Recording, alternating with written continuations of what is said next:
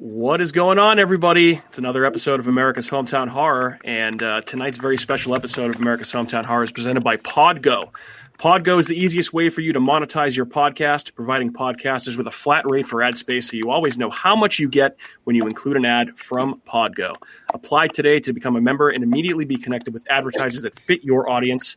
You can find them at podgo.co, that's podgo.co, and be sure to add our podcast, America's Hometown Horror, in the How Did You Hear About Podgo section of the application. Again, that's podgo.co, podgo.co, and mention America's Hometown Horror and how you heard about Podgo section.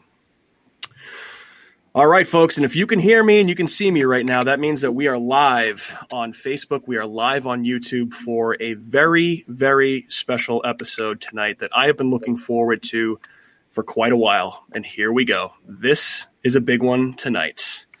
If you're a listener of our show, you know that we are big into haunted attractions of all kinds, but specifically local New England-based haunts.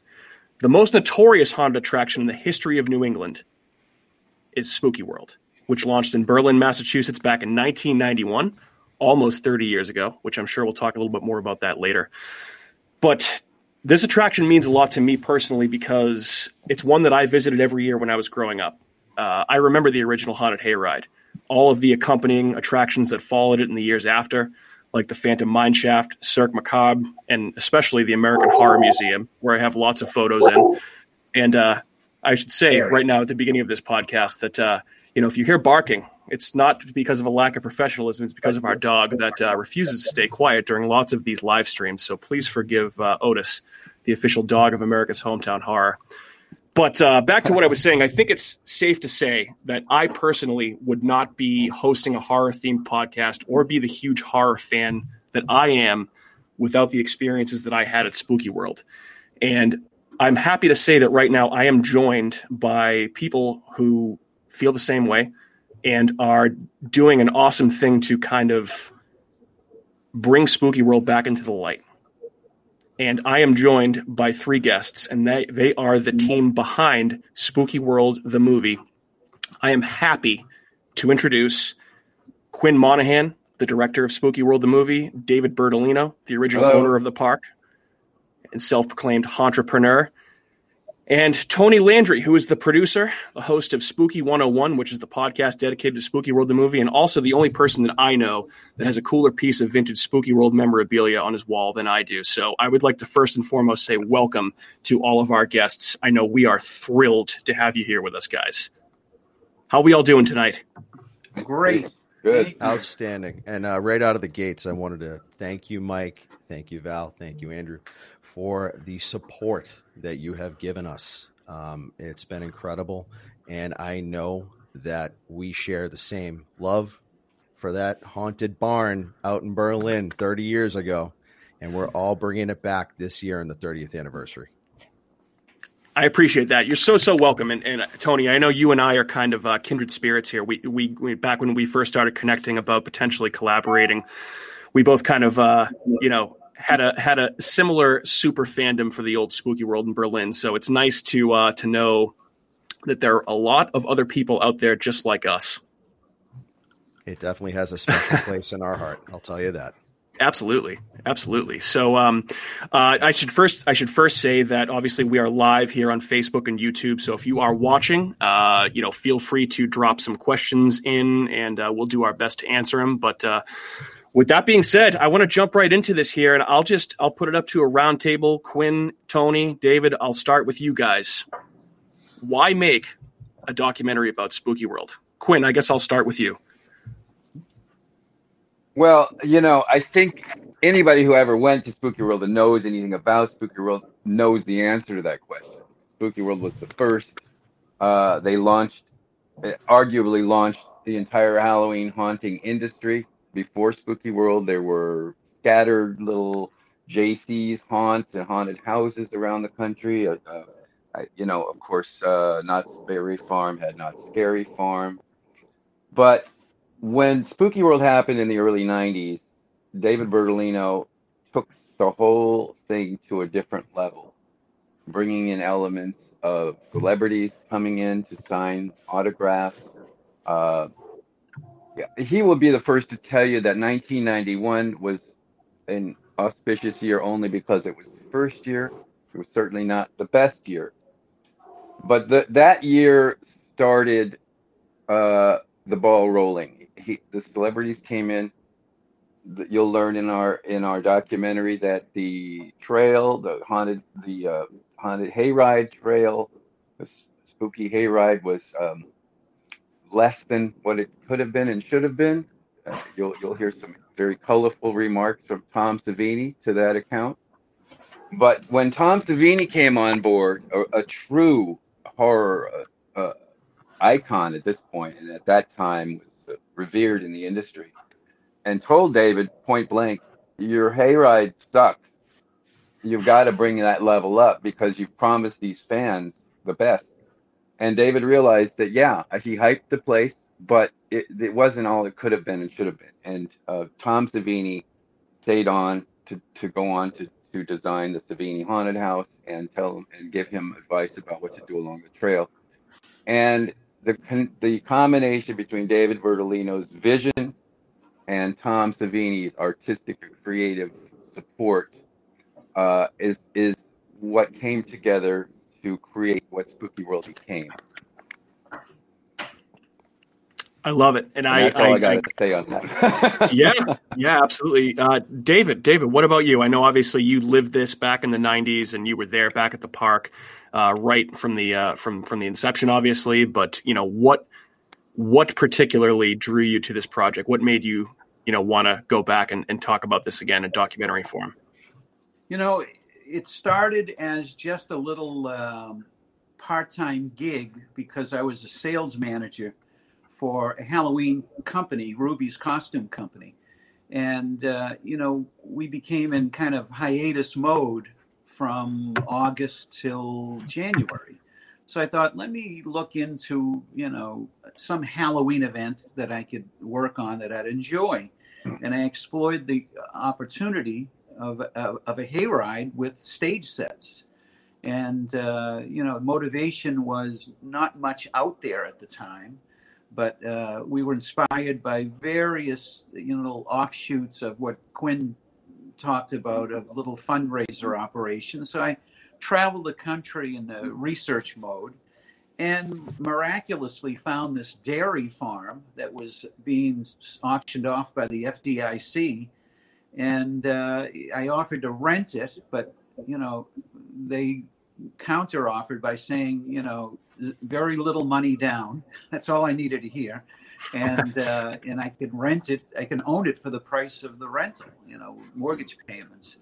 And so, my partner and I, Sean Fogarty, sat down and storyboarded 22 stage sets along the hayride trail. Never did we think that it would turn out the way we did. Our intention was this little hayride. And as Tom Savini would said, change the name right now. It's no longer Spooky Hayrides. We're Spooky Land or Spookyville or Spooky World. Bingo. Change the name to World. And that was the second week of October. We literally changed the name because our intention was from that point on to add haunted houses every year, to add a spectacular new event. And that's what we did. That's great. And I have to say, I was a huge fan of the name change. And Tony, I've heard you mention this before, but, to me as a kid growing up in New England, born in the mid 80s and growing up in the 90s, this actually felt to me like the Disney World of New England. Every single year I would look forward to hearing, the advertisements on the radio, seeing the commercials on TV. And I just knew that it was Halloween time once Spooky World was back up in the conversation. So I'm a fan. It gave it that larger feel, I think, with Spooky World. So huge fan of the name change. Tony, what's this process been like for you, and why did you want to jump on board, and what's it been like for you since you did? It's I think that one of the underlying themes that you're going to see in the film when it comes out is the serendipity that took place. All of these things had to come together exactly the right way in order for Spooky World to succeed. And the same holds true for the process of making this film. every guy has this box of memories that they hold on to no matter where they move to, when they leave their house growing up, to when they go to college, to when they move into their first home. And sometimes you lose things along the way. And my story here with this film started with a button. I literally lost a button that says, I think I saw Elvis at Spooky World. And of course, if you lose something, where do you go nowadays? Not the lost and found. You go to eBay. eBay, yep. So I went on eBay, found the pin, but when I did the search for Spooky World, it populated up this list of items that I couldn't believe. And I looked at the seller's name, and it just so happened to be Spooky Dave. And from there, we started striking up conversation, reliving some memories, and that kind of came home with me. And from there, well, you're more than welcome to come over here, man. After we all get our shots, we're good to go. Come on over. Doors open for you. I'd love to see the studio. Continue, though. Absolutely. I apologize. But what ended up happening was the film started taking off. I got a phone call from David a couple of years ago and said, hey, we need to interview you for this. You're our fan. You're one of our biggest fans. And I said, absolutely. Come on over to my home. I go, the sign's here. You might as well get that on film. So as we started talking, and after the interview, Quinn and David said, we're leaving back for LA on Monday. Most of this operation is taking place in Boston. You seem to know what you're doing. You have your toe dipped in the shallow end of the pool of filmmaking. David did the same thing when it came to the people who worked at Spooky World back in the day. He identified passionate people, he empowered them, and it took off from there. And that's why Spooky World succeeded. And I think that that's why this film is going to do exactly the same. He put his trust in me. Quinn put their trust in me. And I think that we're doing an okay job so far. And I think that we have a lot more amazing things ahead of us. I would say more than okay. I mean, I know I personally can't wait to see what you guys have in store. And, you know, you've done a great job kind of teasing everything with the Spooky 101 podcast. It's been very entertaining. And as I mentioned before, you know, before we started recording, I for one, cannot wait to see what you guys have in store with this movie. So, David, I guess I have to ask you, what's it been like to see the legacy of all your hard work become enshrined in this upcoming movie? And I mean, did you ever think that the work you did at Spooky World would have the impact that it did, even to this day? I have to tell you, I am every day stunned. Quinn Monahan has done 74 interviews, and some of them I bared witness in person, some on Zoom, some I have not seen or didn't see, but I've seen since then. And I'm blown away at the impact that these folks had, you know, either working at the park or celebrityhood signing at the park. And they speak with such passion. I get goosebumps and get teary-eyed when I hear the stories of, you know, this was the best job I've ever had in my life. This is the best time period of my life. This was one big happy family, not like the Mansons, of course, but they really enjoyed their experience in the Spooky World. And so I'm just blown away at the commentary that I've heard in the last year and a half, actually, it's going on now. But we've got just some phenomenal interviews. And some of the celebrities are kind of tearing up, talking about what's their favorite place. They've worked in various movies. They've worked for Universal Studios and other places such as that. And they speak so kindly and sweetly of their life at Spooky World. It's phenomenal. Yeah, that's great to hear. I have to say, just to comment on what you said before. So Tony and I had talked about this at one point, but kind of like my local haunt growing up, the one closest to me that I love just a notch below Spooky World was Barrett's Haunted Mansion in Abington, Mass. And I had the privilege of working there one October a couple of years back. And it was so much fun. But I have to say, you got to be a little bit crazy if you want to voluntarily show up and scare people for multiple nights in October. It definitely creates a bond between people. So I can see why people still hold that, so close in their memories for sure. Sweet. Nice. Yeah. Yeah, I think we had... So I guess... there was, I don't know if you recall, Prozac the Clown at Barrett's. I think his name is Rob. I do remember that, actually.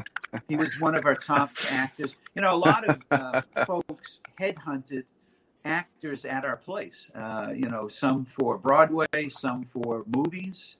Others went on for special effects, you know, with TV shows and film projects.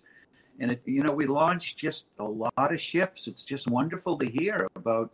It's, you know, you get somebody in the interview seat and they say, my career started at Spooky World when I was 17 years old. And it's like, what? You got to be kidding me. And now they're big stars. Phenomenal. Big tease on that one. If you folks like Marvel films, a guy who does that. Oh, really? May be in our documentary. Wow. That's all I can say about that. He'll be in our documentary. Safe to say that he is inevitable. Just like Spooky World, the movie. Yeah, Absolutely. So I know you guys are just kind of talking about all of the interviews that you've done, and you kind of already made this comment, but I know you said there were a lot of emotional reactions to people that you know, had a connection to this in the past, whether they worked there or fans. But I mean, has there been anything else, Tony and Quinn, that has really surprised you about these interviews? I mean, you know, anything that you experienced that you weren't necessarily expecting when you were interviewing these people? Quinn, take that. Well, I'll let Tony take this. Well, a couple of years ago, when they handed off the reins to me for the East Coast side of things, they left town just before the Great Rock and Shock convention was taking place. And a couple of people who were appearing had a very close connection to Spooky World. You're going to see Kane Hodder in it. Kane, for those who have met Kane, he's a ribber. He likes to have fun with you. He has that Jason, like, I'm Jason, tough guy attitude. But when it came to speaking about Spooky World, we actually saw Kane open up. He loved his time there. He spoke about it so glowingly. I was shocked. It was so great to be able to sit down with him. And actually, the person who filmed it is another local filmmaker. He had camera duty that day. Survival of the Film Freaks, if you folks have seen that. Bill Fulkerson helped me out with that one. Yep. A great documentary. If you go, that's a sidetrack if you folks get a chance. But Kane was outstanding. And Adam Green also sat down with us for that. Another local kid done well. And Adam and Kane ended up from starting off at Spooky World, meeting each other as kids, to all of a sudden making the Hatchet movies together. So you're going to see how all of this came together. And it was so cool to be able to put everybody back into the 90s. And I think that's another thing that this film's going to capture is we're so connected right now. I mean, look at what we're doing. We are able to sit in our homes and have this interview. Back in the 90s, part of the ambiance of Spooky World was how far it was away from the major cities, how isolated you felt, how that fourth wall was broken when you were on that hayride, when they would come up to you and come out to you. So we're going to get into the whole 90s experience with this as well. And Quinn really has his ear tuned to that. That's awesome to hear. If I could just jump in to expand on that. One of the strongest impact of a commentary that really made us move forward on this documentary was I was sitting home watching Seth Meyers a couple of years ago, Halloween night. And they usually have a celebrity come up for a segment and chat, and then they move on to the next celebrity. So in studio was John Krasinski. And Seth Meyers said, well, fellow New Englander, do you have any memories of Halloween in New England? And his response was, actually, my best memories as a child was every October going to a place called Spooky World. And he turned to Seth, because Seth's from New Hampshire, and he says, do you remember Spooky World? And Seth said, we were talking about that pre-interview in the dressing room, and some of my staff remembers it. I don't remember it. Tell me more about it. Well, I got to tell you, he told so much glowingly about how much he enjoyed the place, came year after year. And he was a kid then. And, it's just so incredible. And they came back after a break and gave another segment about Spooky World. I was shocked. I couldn't believe it. And that kind of, pushed me forward. It was Quinn's idea to move forward with this thing. And that kind of, gave me a charge to say, okay, this really did have an impact on people. Let's continue to move forward on this idea. But that was just an amazing endorsement for this fellow to. And he talked about various incidents that happened, which are right. That's in the actual movie now. Okay, so I'm so glad you brought that up, because I actually did have this written down to ask you, because I knew that if anyone knew if this actually did happen, it was going to be you, David. And obviously the story that Krasinski told on that show was that he saw some Boston dad with his son that was clearly more scared than the kid to go into one of the haunted houses, and he ended up punching Dracula in the face. So yes. Did that actually happen? It did actually happen, and I paid for the missing tooth. His fellow's name was Barry, and he was not a young kid. He was an older man. He played Dracula in the Savini house, and he actually got cold cocked by a dad. And wow. So he alerted a policeman. They stopped. There was no arrest made. We called it an accident. Everyone was okay with it being an accident, and poor Barry lost a tooth over it. And so our workman's comp had a nice jump that year. It was, but it made for an interesting story live on Seth Meyers' Late Show. I know that is. I heard that, and I thought that was definitely one of those stories where they kind of added like the Boston element to kind of make it seem a little bit more extreme and throw in the accents. And I was like, I wonder if this actually happened. So I'm glad to hear that it actually did. Oh yeah. That's. If I can add a little something about that. Sure. If I might add just a little something about that was not an isolated incident. One of the things I've learned during this documentary is that many of the cast members in the various haunted houses and on the Hayride Trail were regularly hit, punched, kicked, assaulted by the attendees at Spooky World because they were so good and so frightening. And people just didn't know what to expect. For most people, this was the first time they'd been to anything like it. Somebody jumps in your face and says "boo," or comes at you with a running chainsaw. Muscle memory takes over, and boom. So these guys learned to get tough real quick, and there were many such, shall we say, skirmishes in the houses and on the trail, and you'll learn about that in the documentary. I can't wait to hear more of those stories, and I'm sure there are probably many more than that than just that one. Excuse me, but I guess while we're on the celebrity component of Spooky World, I did have some questions about this here, and Tony, to your point, having met Kane Hodder twice in my life, once being at Spooky World, I have a red hockey mask that was signed by Kane Hodder that I got there when I was probably 8 or 9 years old. And then Kat and I actually had the pleasure of meeting him up in Salem a few years back, and he was super nice. We have a picture with him, and it was great to meet him again later in life.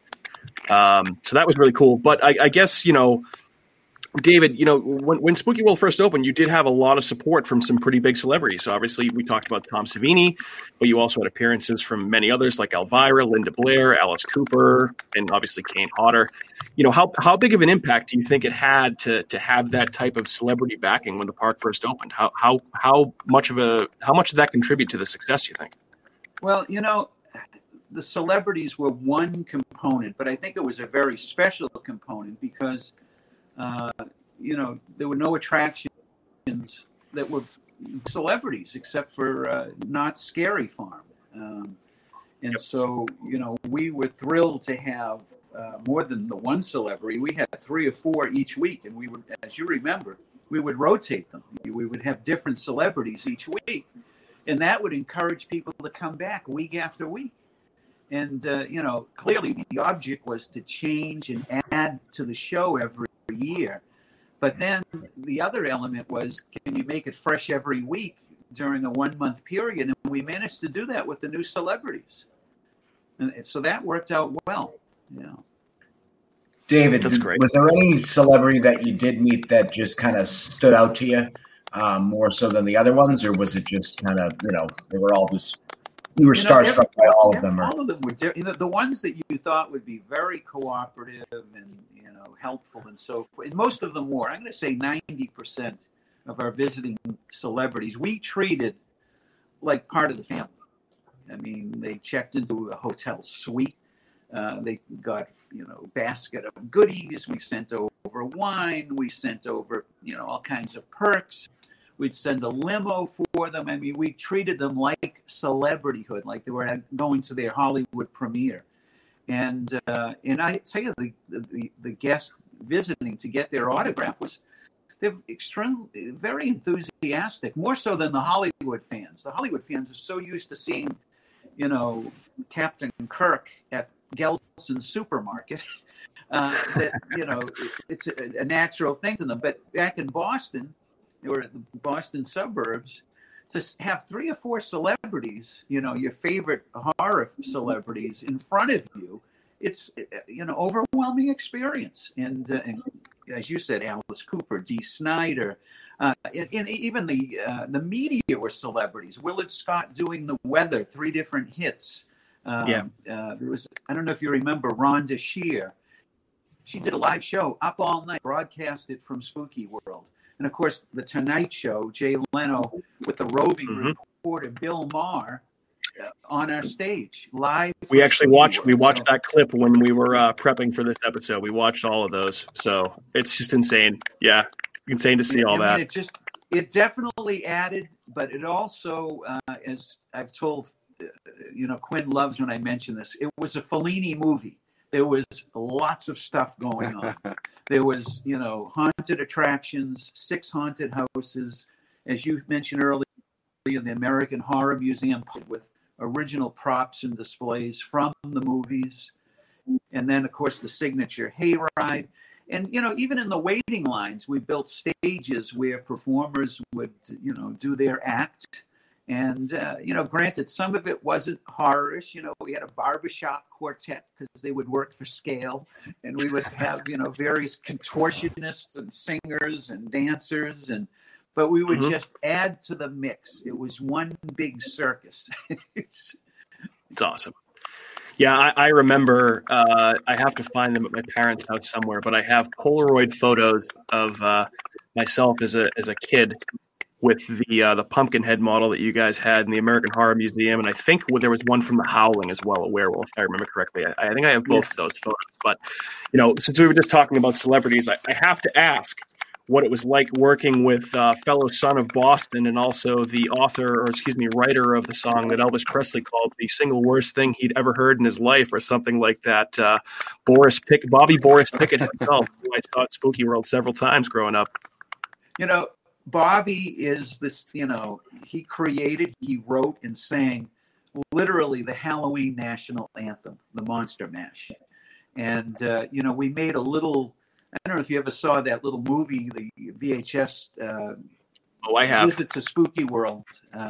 We sold that in the gift shop. And we added Bobby, singing live at Spooky World as in the segment there. And, I remember showing it to Spencer Gifts and iParty, and they loved it so much. We sold 24,000 copies of that with Bobby in it, and so Bobby got a great residual. Being in our VHS tape of a visit to. I never thought this tape would sell outside of Spooky World. I think I was going to order 500 or 600 pieces, and then I pre-showed it. Previewed to those 2 chains. And we literally distributed 24,000 copies throughout the country. And Bobby was, a part of that. He was very helpful. He did 3 shows a night. But, basically he was on the stage for probably 5 or 10 minutes because he himself would admit, now, folks, I'm going to do a medley of my one hit. And, Yep. But he didn't make no bones about it. He was, now on the flip side of that, Tiny Tim would go on for a 10-minute gig, and he would stay on for 30 or 40 minutes. And many times, he's scheduled for 3 shows a night, and he would do 5 or 6 shows. He'd do once an hour from 6 o'clock at night. Yep. And so he was a real troubadour, as we say. That's awesome. And I have definitely seen a YouTube rip of that VHS video several times, I can say. And my one regret is not owning a copy myself, because I do miss that. So that's actually a perfect segue into a question that I had for you guys, Quinn, Tony, David. I know obviously we're going to see in the movie, we're going to see a lot of, interviews, a lot of footage with people that actually worked there and had gone there. Can viewers of this movie expect to see more, on hayride footage, more footage that are in the haunted attractions? If you can share, I would love to hear more about that. Quinn.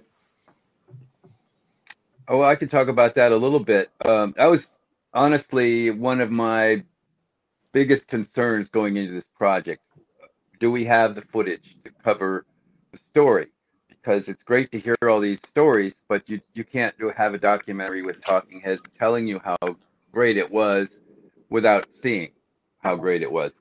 And so we spent the better part of 2 years digging out some of these clips. We just recently acquired some terrific digital video footage, original digital video, which digital video was just emerging as a technology in the mid-90s. And some people had the good sense to start shooting some of the Spooky World attractions with digital video. And while it's not high def like we have today, it's damn good.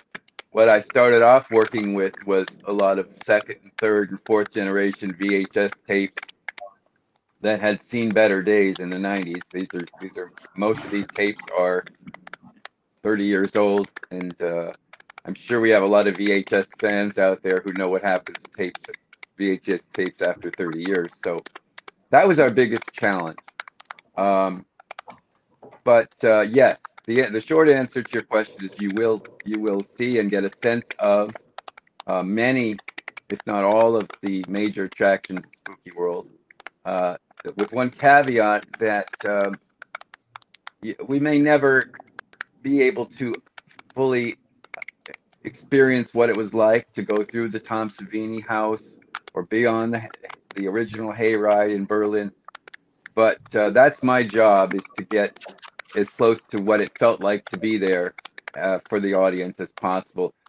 And what you may not know, you probably do know this, but what people may not know in general is that there are fans of Spooky World who were born after Spooky World closed, who have learned about Spooky World on the internet and through the folklore of Spooky World, and are the 2nd generation of fans. Maybe their parents went there, or maybe they just discovered about it. But it has taken on a life of its own. There is a mythology that surrounds Spooky World, and we're going to talk about all of that in the film.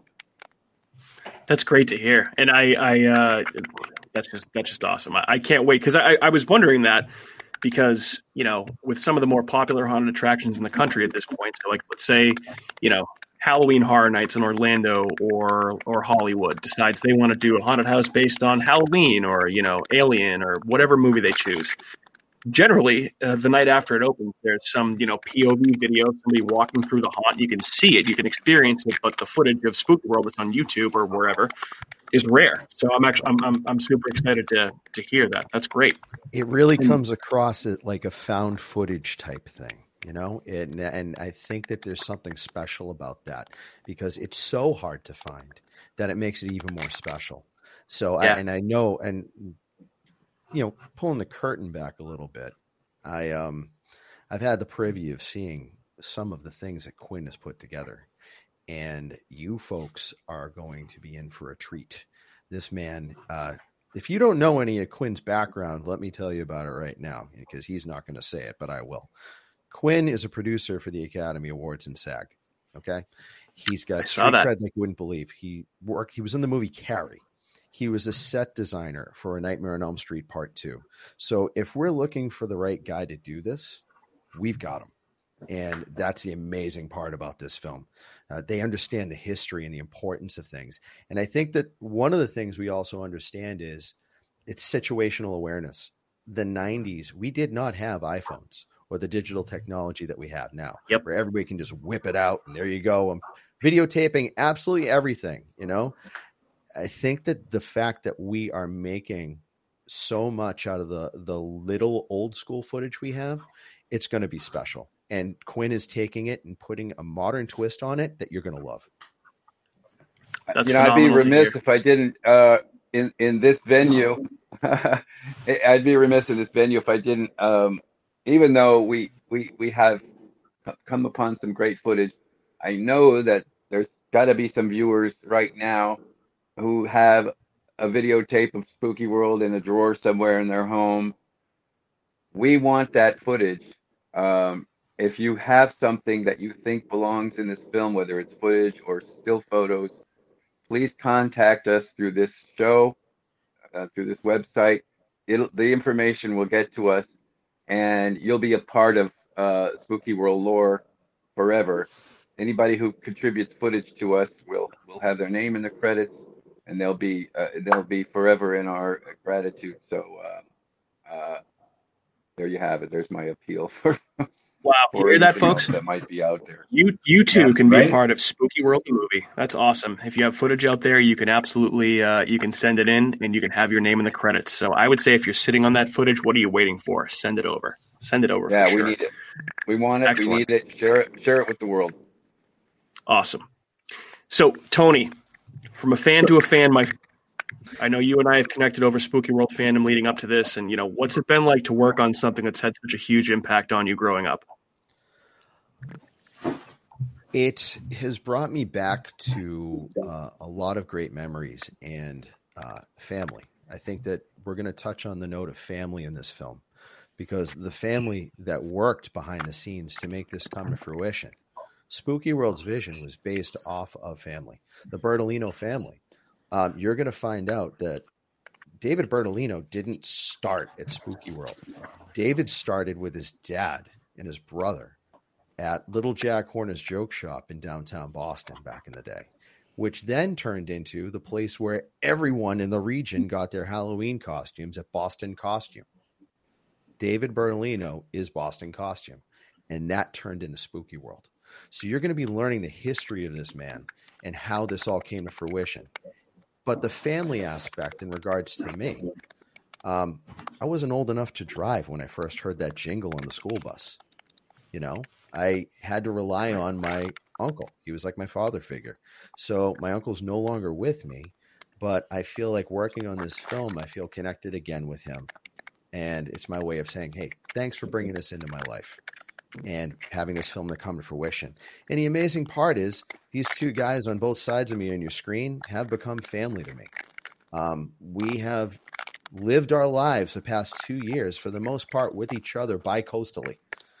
They've been there through good and bad, good health, bad health. We've been there through everything. So you're going to see family touched upon probably throughout the whole part of this. You're going to see some interviews take place where we're talking about some of this, how it emotionally hits people. And I'm not the only one who's lost somebody who brought them to Spooky World. You're going to be talking to a few people and seeing a few people tell their stories of their bonds with their family members going there back to Berlin and even Foxborough.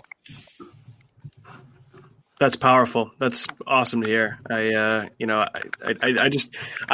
can't state enough how much I love what I'm hearing, and it's just giving me that much more hype for this movie coming out this fall. So I have to ask you guys, obviously, Tony, I know you and I were talking about this beforehand, but obviously Spooky World was very clearly ahead of its time. And I think that a lot of haunted attractions today have, pulled bits and pieces from Spooky World. And, I guess just, in a general sense, how much of an impact do you think Spooky World, the original one in Berlin, had on the haunt industry today? And I'll open that up to whoever wants to answer. Well, I'll answer that.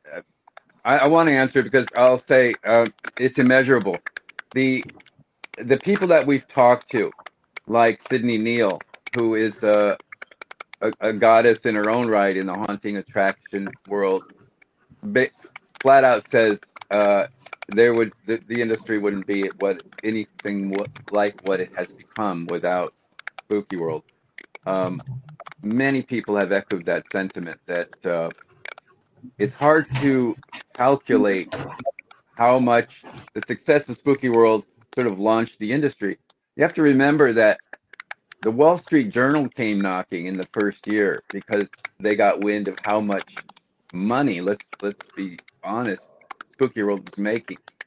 That thousands of people were pouring into this tiny little farm in central Massachusetts, and they were taking notice. And so lots of other people saw that Wall Street Journal article and said, this sounds like something I could do in my state. And from there, the rest is history. Yeah, I mean that totally makes sense to me. I honestly think like I mentioned, it was way ahead of its time, and you can clearly see that other haunts. I don't think there would be, especially in the New England area and throughout the country, as many haunted attractions that have succeeded as much as they have without Spooky World doing what it did back in the 90s. If I could mention something here. Yeah. One of the things that we're going over in our interview, Sydney Neal, we're going to be having on Spooky 101 coming up on most fitting day and most fitting weekend possible, Mother's Day, because she is the mother of the haunt industry. So we're going to have her on for that weekend.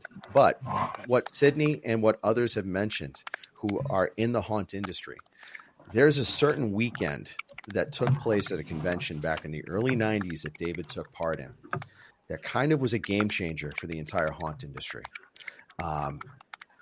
David, could you elaborate just a little bit on that? We want to leave some meat on the bone so everybody tunes in this fall.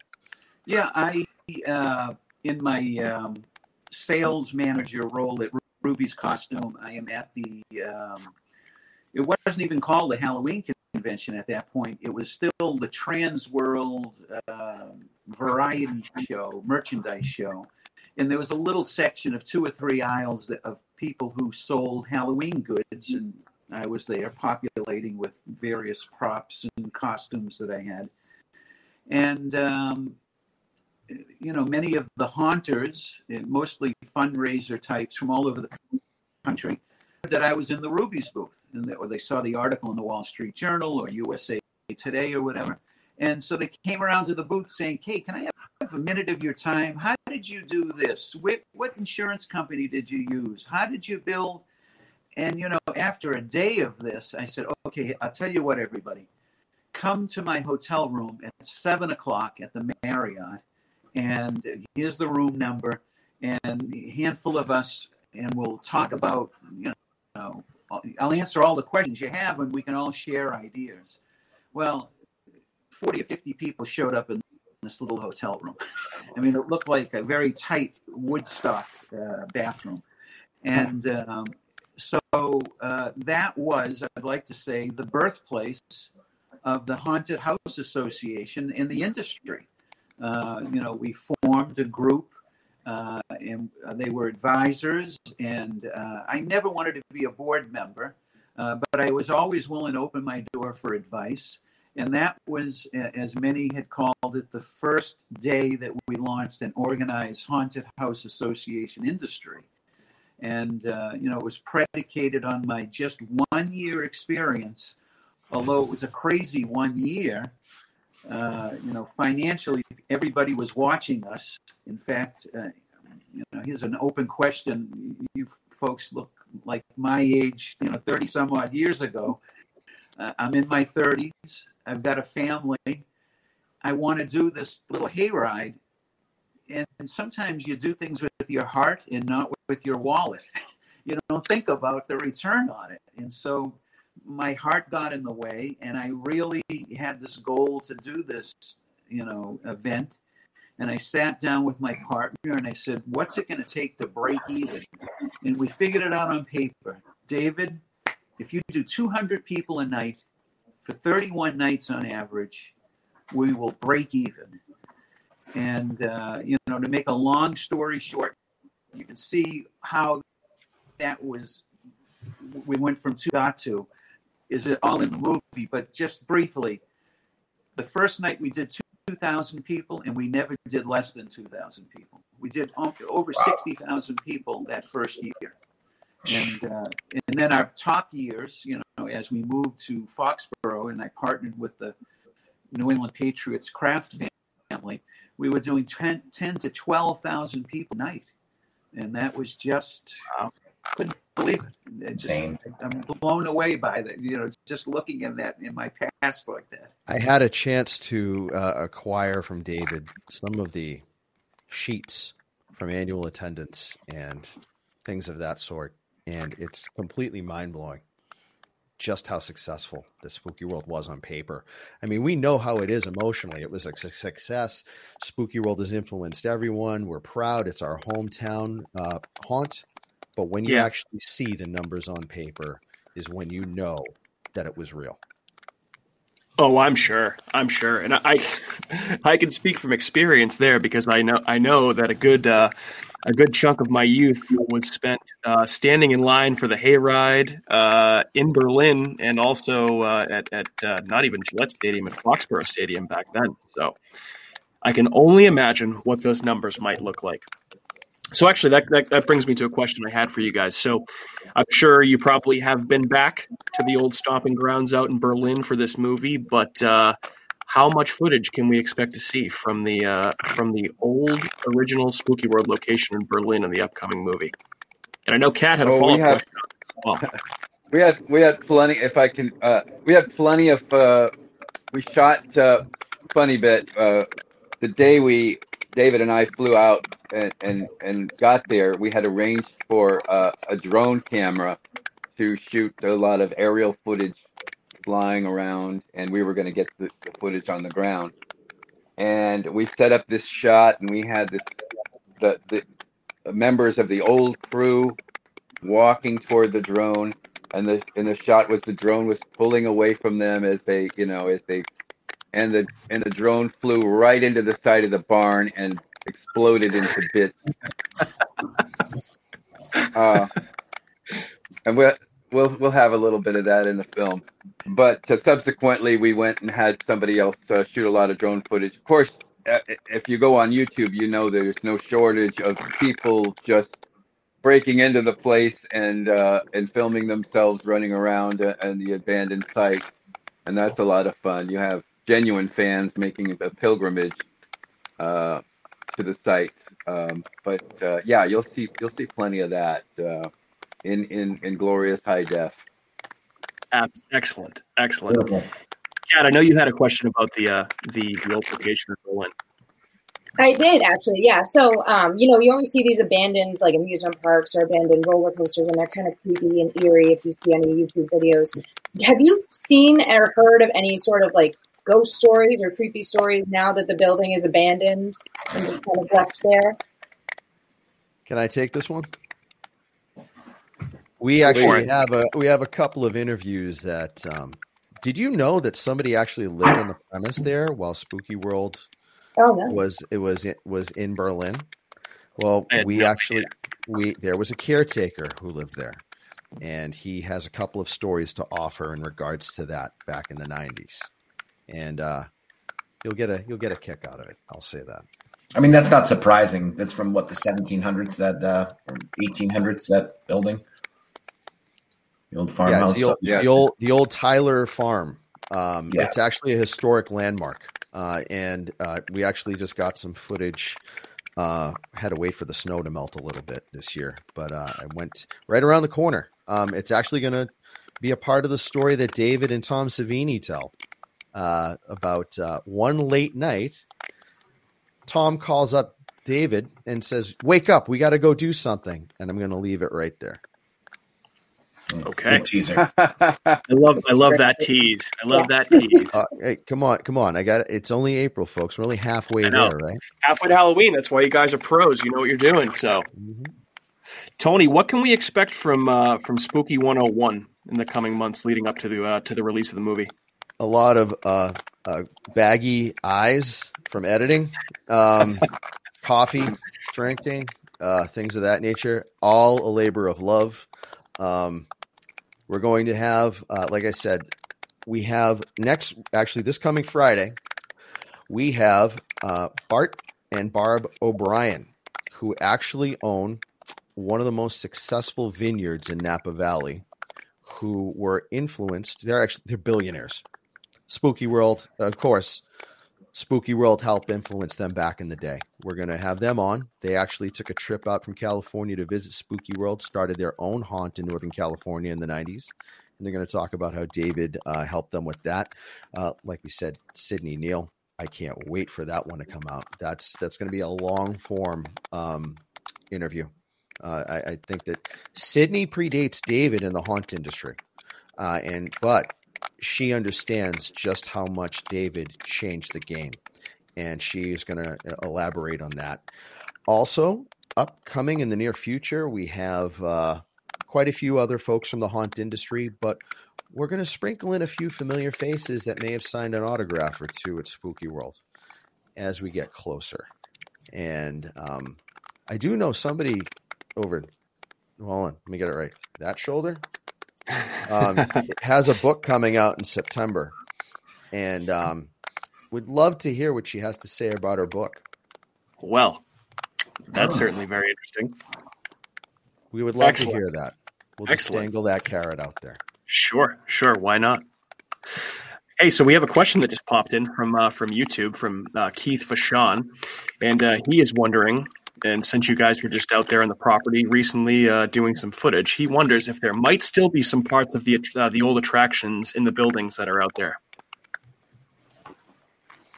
Well, I'll say this. Up until just a few years ago, there were some things, but it seems that in the last couple of years, just about any vestige of the old Spooky World that wasn't nailed down tight has gone bye-bye.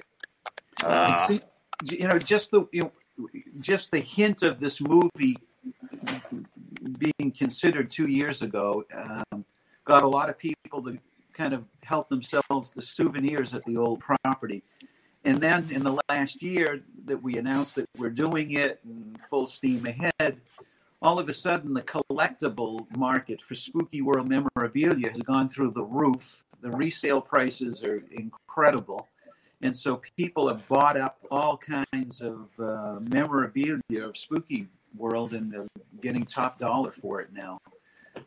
So it's a highly desirable collectible. Yeah. Original pieces.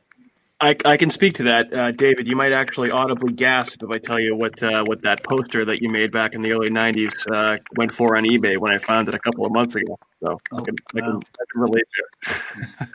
Unfortunately, I want to hear what it went for. So it was let's say it was almost $30. Wow. Not terrible. I gladly paid. I was expecting a lot more. I was like, But yeah. Well. Listen, if anybody wants to have a little bit of Spooky World, there's still things available on eBay. David, do you still have anything up on eBay from Spooky World? The dealers have bought it up.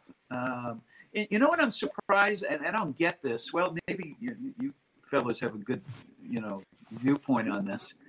I always considered Spooky World a New England thing. And then I walk into stores when I moved here to California. You walk into Dark Delicacies or Blast from the Past, Burbank, West Hollywood, and Spooky World memorabilia, original stuff. Of course, selling for top dollar, but it's a desirable market even for people who hadn't visited Spooky World. I'm kind of blown away by that. It was such an iconic I'm logo. guessing that when you see that Reaper and you see that font, you immediately go back to the 90s. You immediately remember what it was like there. And I think that's a testament. You're talking about this Reaper right here? That guy right there. That guy. Tony, I couldn't agree more. Agree more. It is. It is an important symbol to the haunt industry, that logo right there. That font, I mean, come on.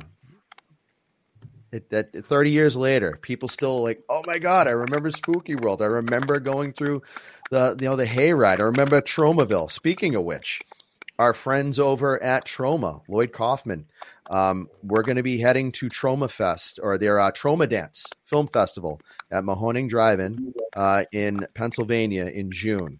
If you want to see us there from Spooky World, the movie, we'll be there supporting our friends. If you haven't seen the Slashing yet from Troma, keep an eye out for it. Lloyd's always putting out great content.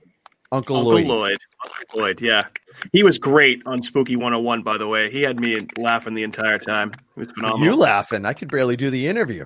Yeah, that must have been tough. That must have been tough to keep it straight the whole time, I have to say. Credit to you, my friend. It's an easy. He makes it easy. Lloyd just makes it easy. And he also is very perceptive as to who's interviewing them, if they understand the material or not.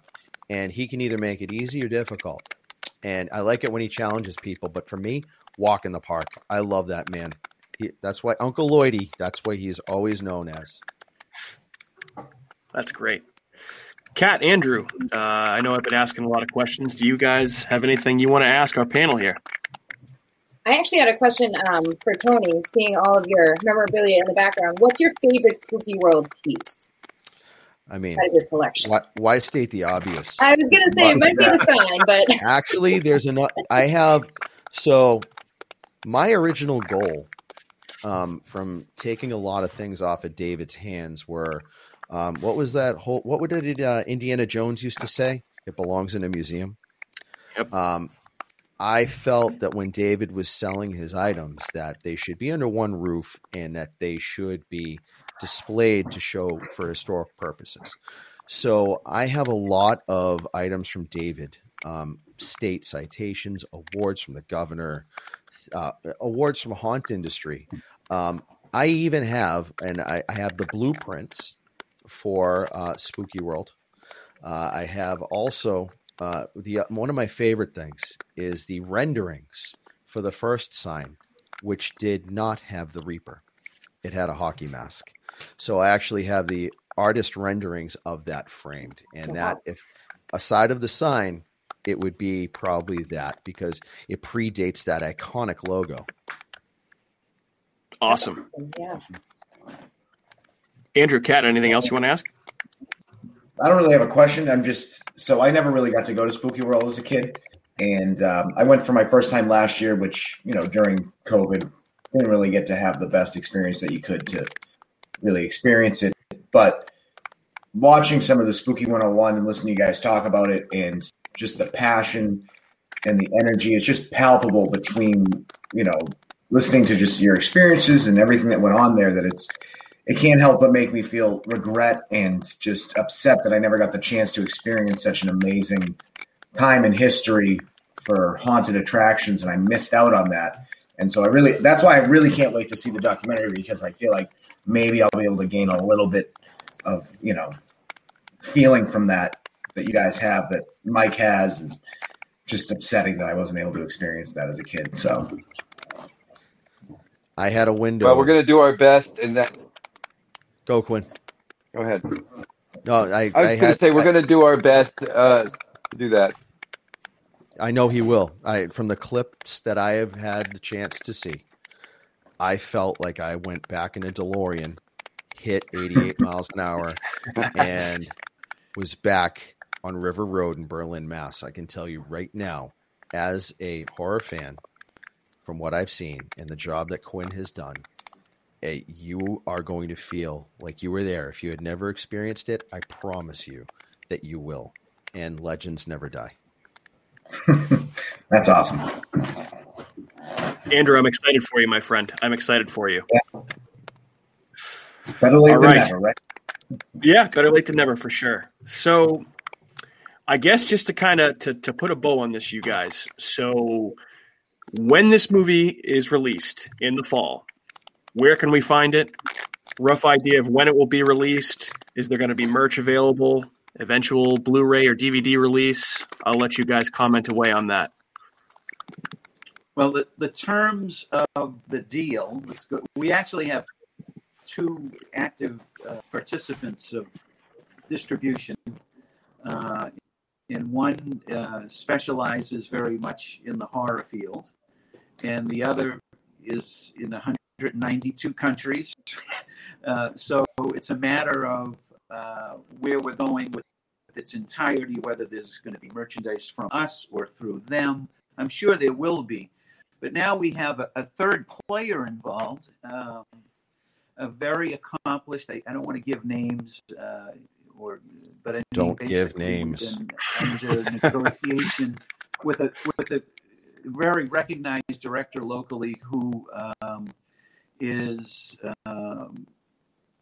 creating a Squirrel TV series, and so it's a scripted series, and we're exploring all the opportunities surrounding that, and so of course the movie will be first.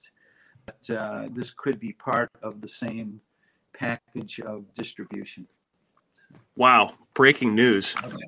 That is phenomenal. I got a new 4K camera. I don't know if you can see the goosebumps because I kind of may have heard a few of these conversations, and it's going to be worth the wait, folks.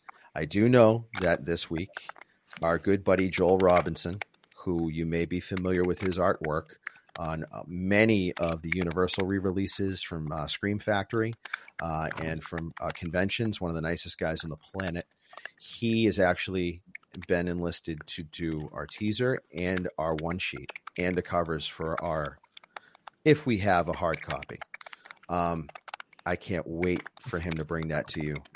Some of the ideas that we have are going to hit the new notes and the old notes. And I think it's important that we have all of that together. Awesome. All right. Wow. Well, this has just made me even more excited over the last hour than I was prior, which, I mean, I was already through the roof. So this has just been so enlightening and so great to talk to you guys about this. But I don't really have any other questions, but is there anything else that you three, the creative team behind Spooky World the movie, want to put out there in the ether? Anything else that you want to tease? Any other information you want to give? It's coming. It's soon to be released. Yeah, there's actually some very significant celebrity tie-ins and interviews that are in the editing room and just waiting for releases and so forth. So we promise that you will be one of the first to hear. Patience, Michael. Patience. Hey, I'm just providing an avenue for people to get information out here. I'm totally not at all asking for myself or anybody else. No.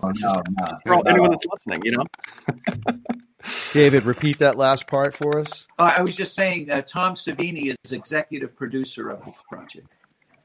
Yes, that is phenomenal. That is great. Yeah, and let's all wish Tom well in his recovery from his recent little mishap on his bicycle. But I'm told that he's recovering nicely. That's great to hear. Yeah, I was just thinking that when you guys mentioned it. Obviously we all wish him nothing but the best and a speedy recovery as well. I'm of sorry. course, he'll be in our film. I'm still zoning out because David's just teasing me over his shoulders with all of that original Clive Barker artwork. Is that what that is? Yes, forgive me. I have a little dashboard in front of me. That's pretty cool, though. I didn't notice that at first. Yeah. Clive lives nearby, and he had a flood in his storage area a couple of years ago. And so he called me and asked if he can borrow. I purchased 11 pieces from him. You mentioned earlier the American Horror Museum. These populated the American Horror Museum. And so I loaned them to Clive, and he made a 20-piece edition of each of these. And so they're reproductions, but they're original reproductions, I guess they call. But these are his originals that appeared. And so I just put them up. You asked if I had them on eBay. This collection actually is up on eBay now. Oh, so okay. for the first time, I'm offering the entire collection and selling it off. So not only are these original, I just want to remind people, not only these original Clive Barker artworks, but they hung at the American Horror Museum in Spooky World. So there's that lore behind them as well. Oh, absolutely. Oh yeah. Well, you heard Oh, now you we're heard gonna it get here a first. close-up. Good Lord. Wow. Yeah. He's Wow. got a few of them. And the cool part is that America's Horror Museum, that was the closest that we had to anything like that in our area back in the day. And to know that those hung up in there, that just brings me back. That's crazy. Wow. David, That's awesome. Yeah, that is really David cool. disappeared. I'm actually- hey, David. David, are you Yes. are you willing to sell them by the piece, or are you selling it only as a collection? I think selling them by the piece would encourage the fans to own them. So yes. Okay. I like that. Well, I At the end would of the say people- any fans who wanna invest in their future should snap them up, because they're gonna do nothing but go up in value. Oh, I can imagine. And that's all I'll Yeah. say about that. Hey, if you're out there, I'd hop on that now, folks, if you're listening. You heard it here first. Let You heard it me here first. just get my checkbook. Yeah. Big Lebowski references always. Yeah. go You know what to well. do with that? Yeah, if you're wondering what to do with that stimulus check, get on eBay. That stimmy to use. There you go. Yeah. Bingo.